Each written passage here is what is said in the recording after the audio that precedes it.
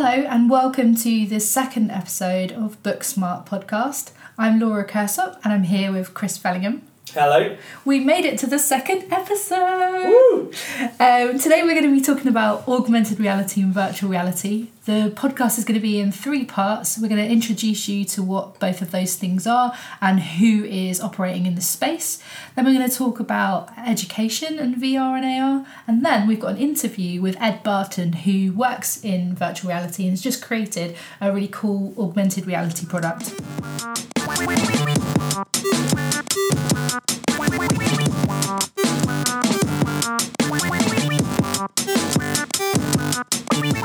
So Chris, let's get straight into it. What is VR and how is it different from AR?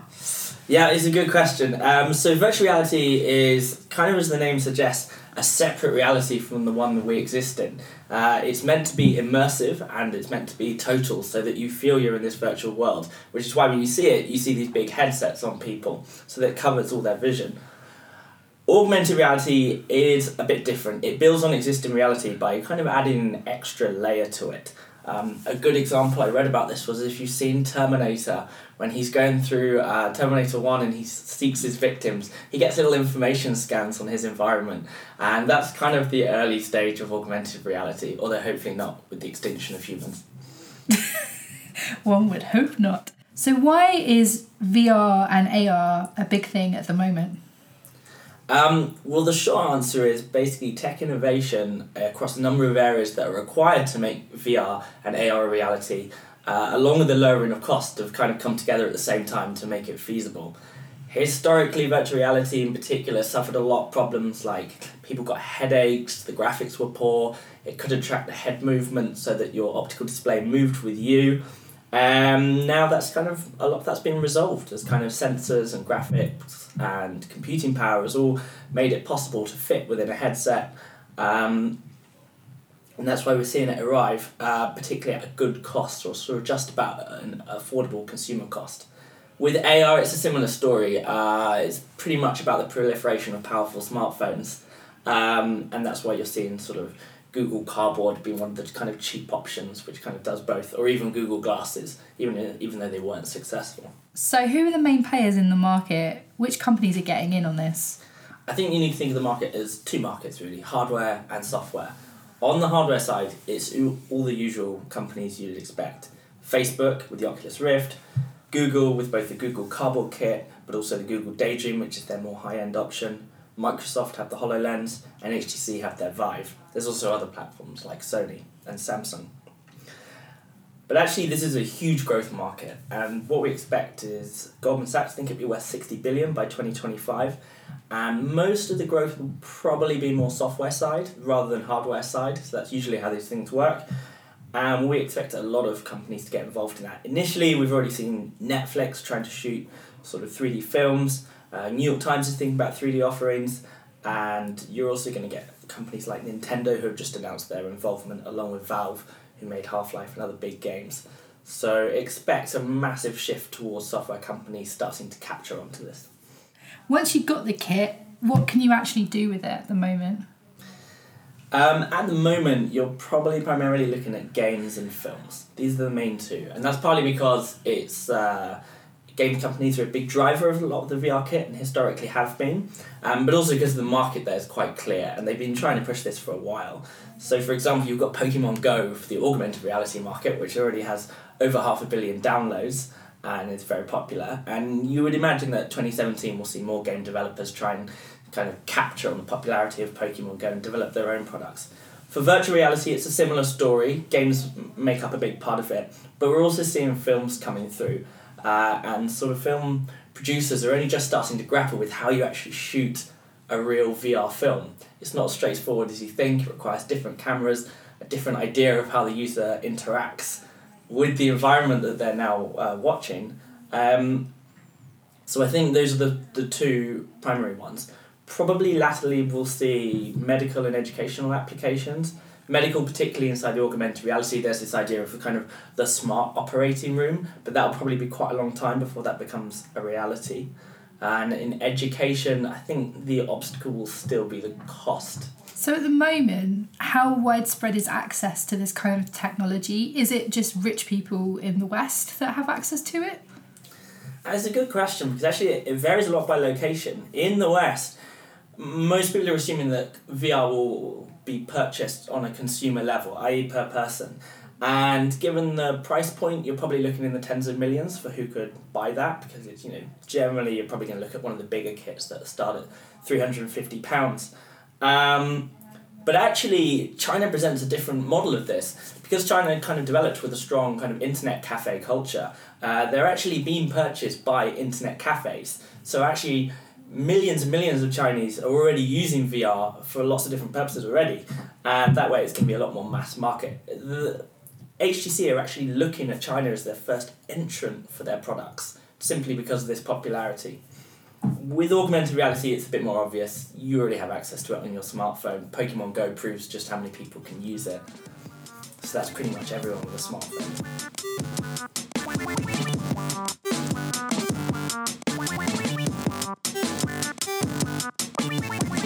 So Laura, as someone that was formerly a teacher and now works in EdTech, let's get your thoughts on how virtual reality is used in schools.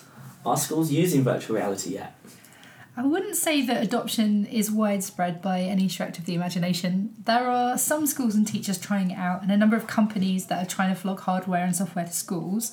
We've already spoken about Google, but they're a big player in the education VR market. They launched Expeditions in September 2015, and they aim for this to be a way to take students on virtual reality field trips by using Google Cardboard and their Expeditions app.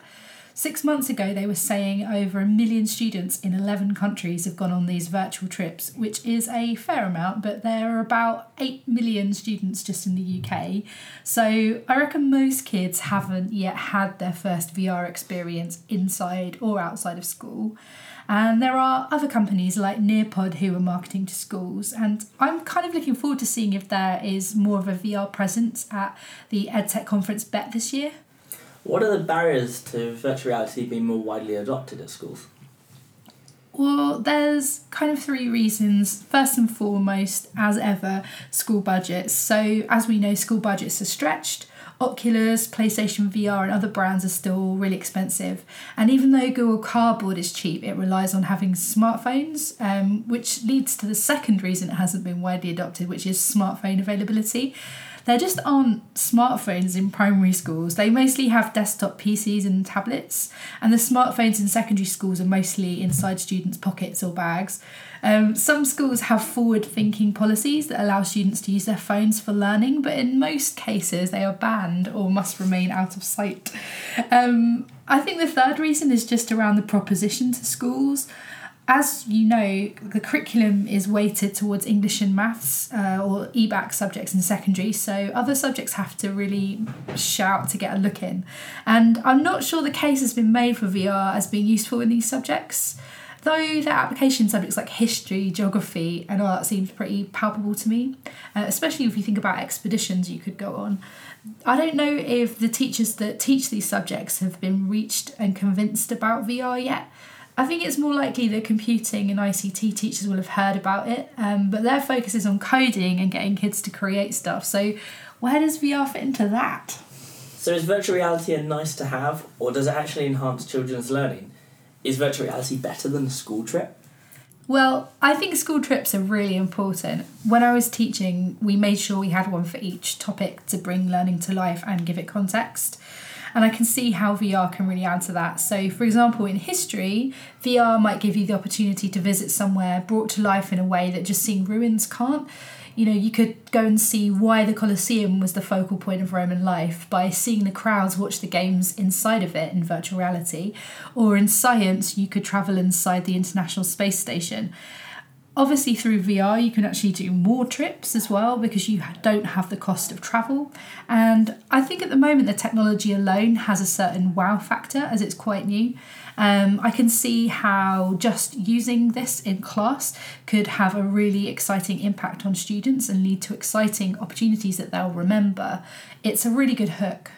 So Laura, 3 years' time, will we see virtual reality in British primary schools? Yeah, I think in 3 years' time, a lot of children in our primary schools will have had a VR experience.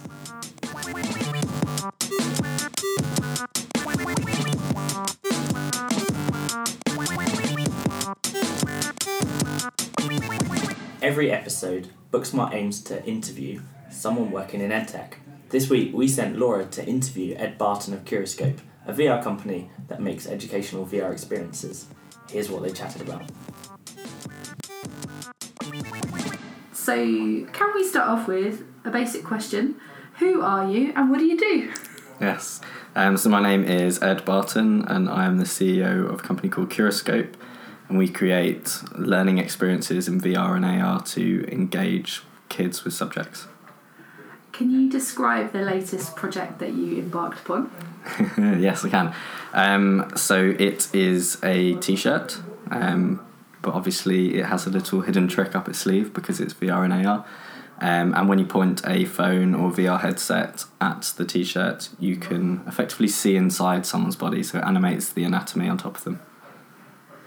And there's this educational element to this product, right? So what sort of interactions can people have within the app?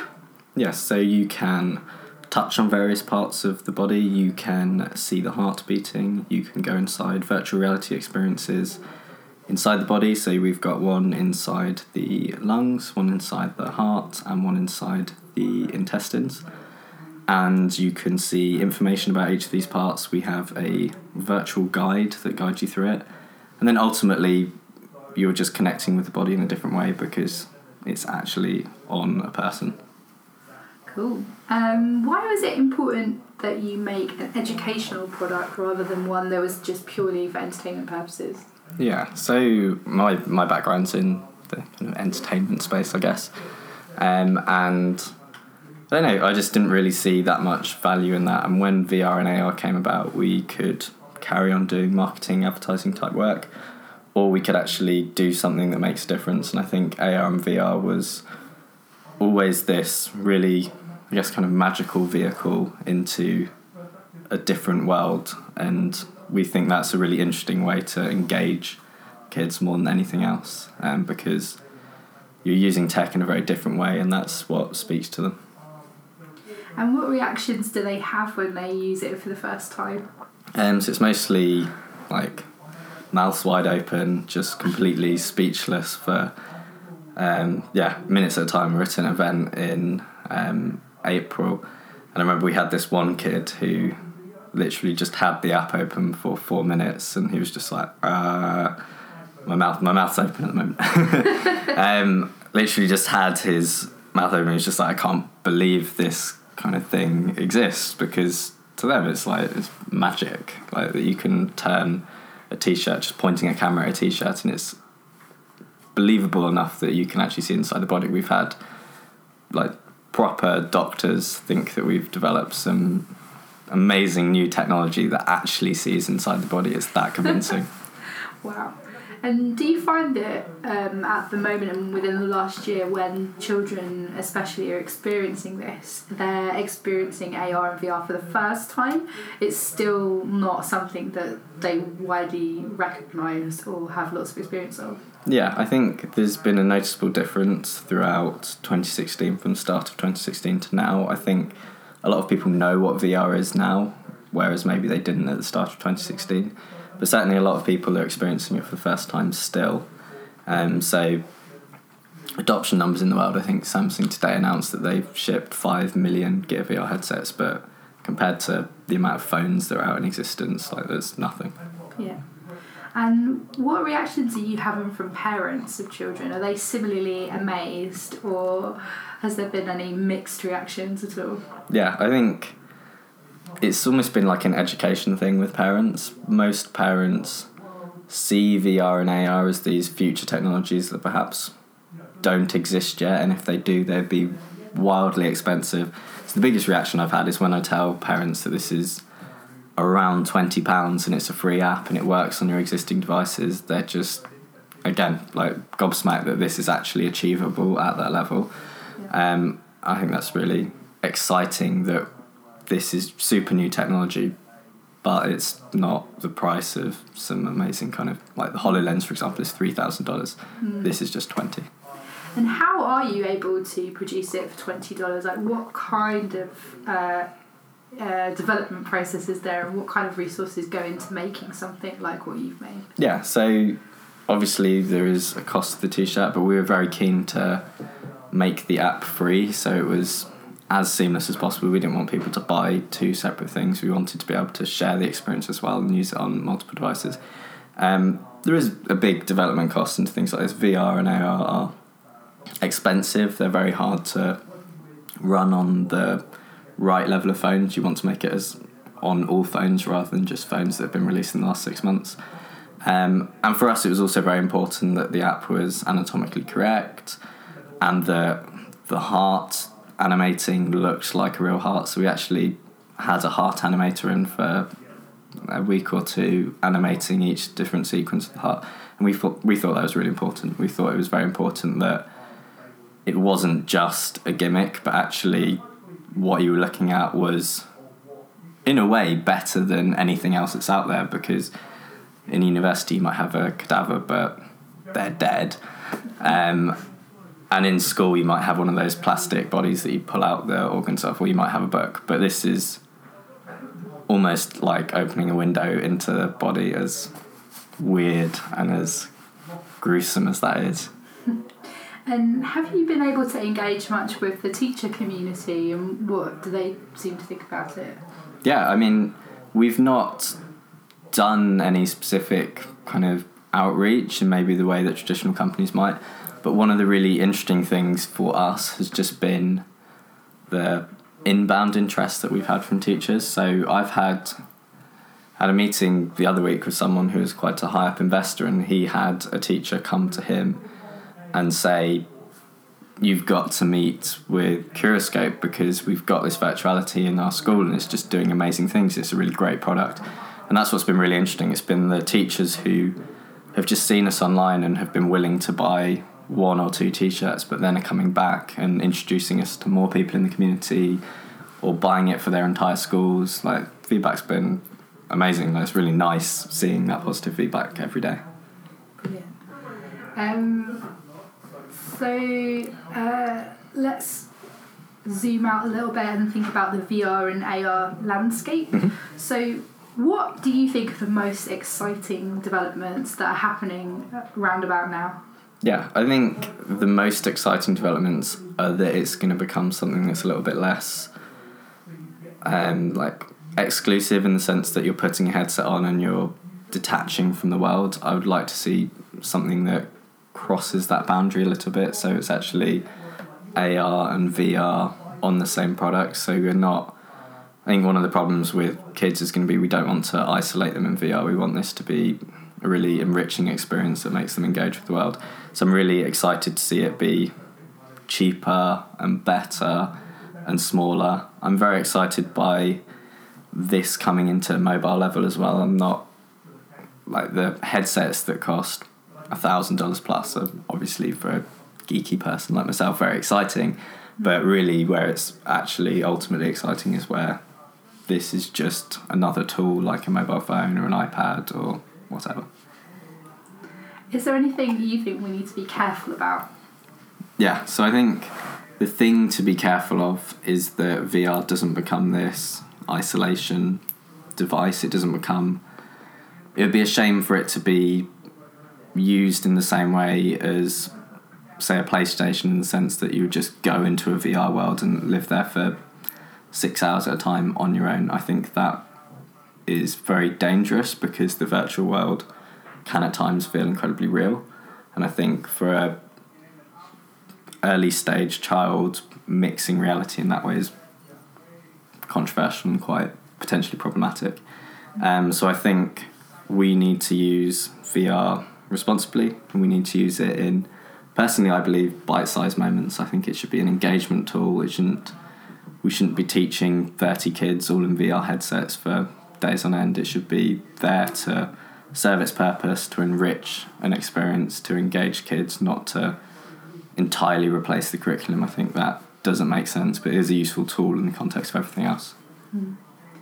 And how do you think we make the most of the opportunities that it might bring in terms of social learning and learning together?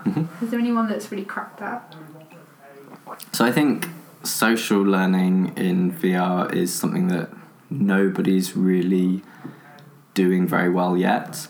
I think what Google Expeditions are doing, synchronizing the phones, is exciting. I think one of the big things is just going to be not putting people in headsets for so long and actually getting them to go out and engage with the real world. We don't want people to go into our experiences and then not engage with the real world. We want that to change how they think about the real world.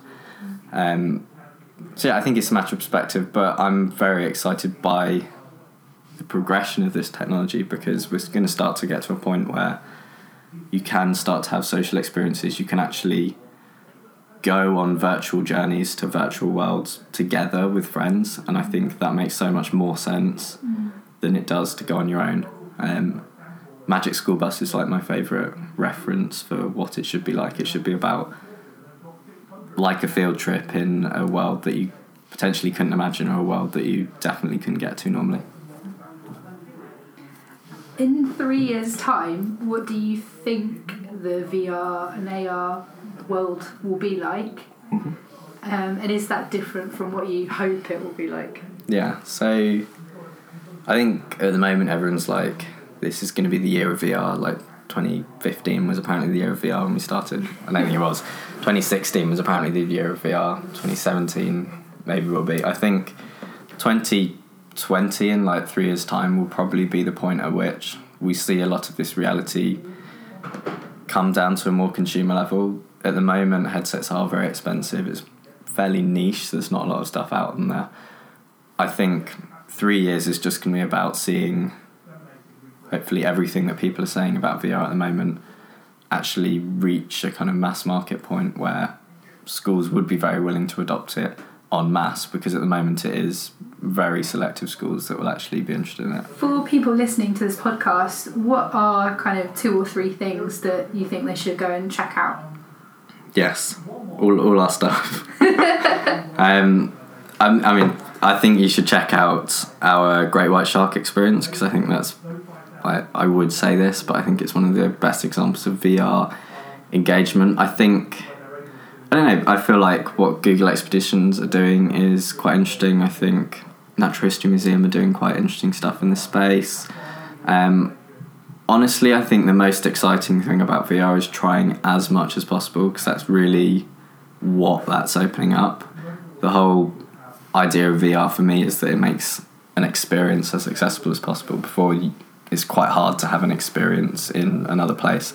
So I think it's just about trying as many things as possible and then seeing what is exciting and interesting to you. And where can people find you on the internet, you personally and your company? Yes. I am a little bit on Twitter, but probably not enough. And I am at ed_Barton, BARTON. And Curoscope is curoscope.com. And that is CURISCOPE.com. There you go. Great. Thank you for coming in today, Ed. Thank you.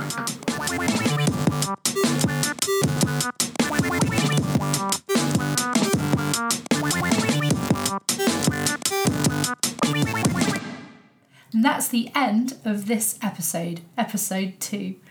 If you want to follow us on Twitter, we've got a new Twitter. It's at BooksmartUK. Follow us. We're going to tweet loads of really funny things. And you can now download our podcasts in iTunes or your favourite podcast app. And we're still going to be putting them up on SoundCloud. So that's soundcloud.com/BooksmartPodcast. We'll see you in February for episode 3. Bye!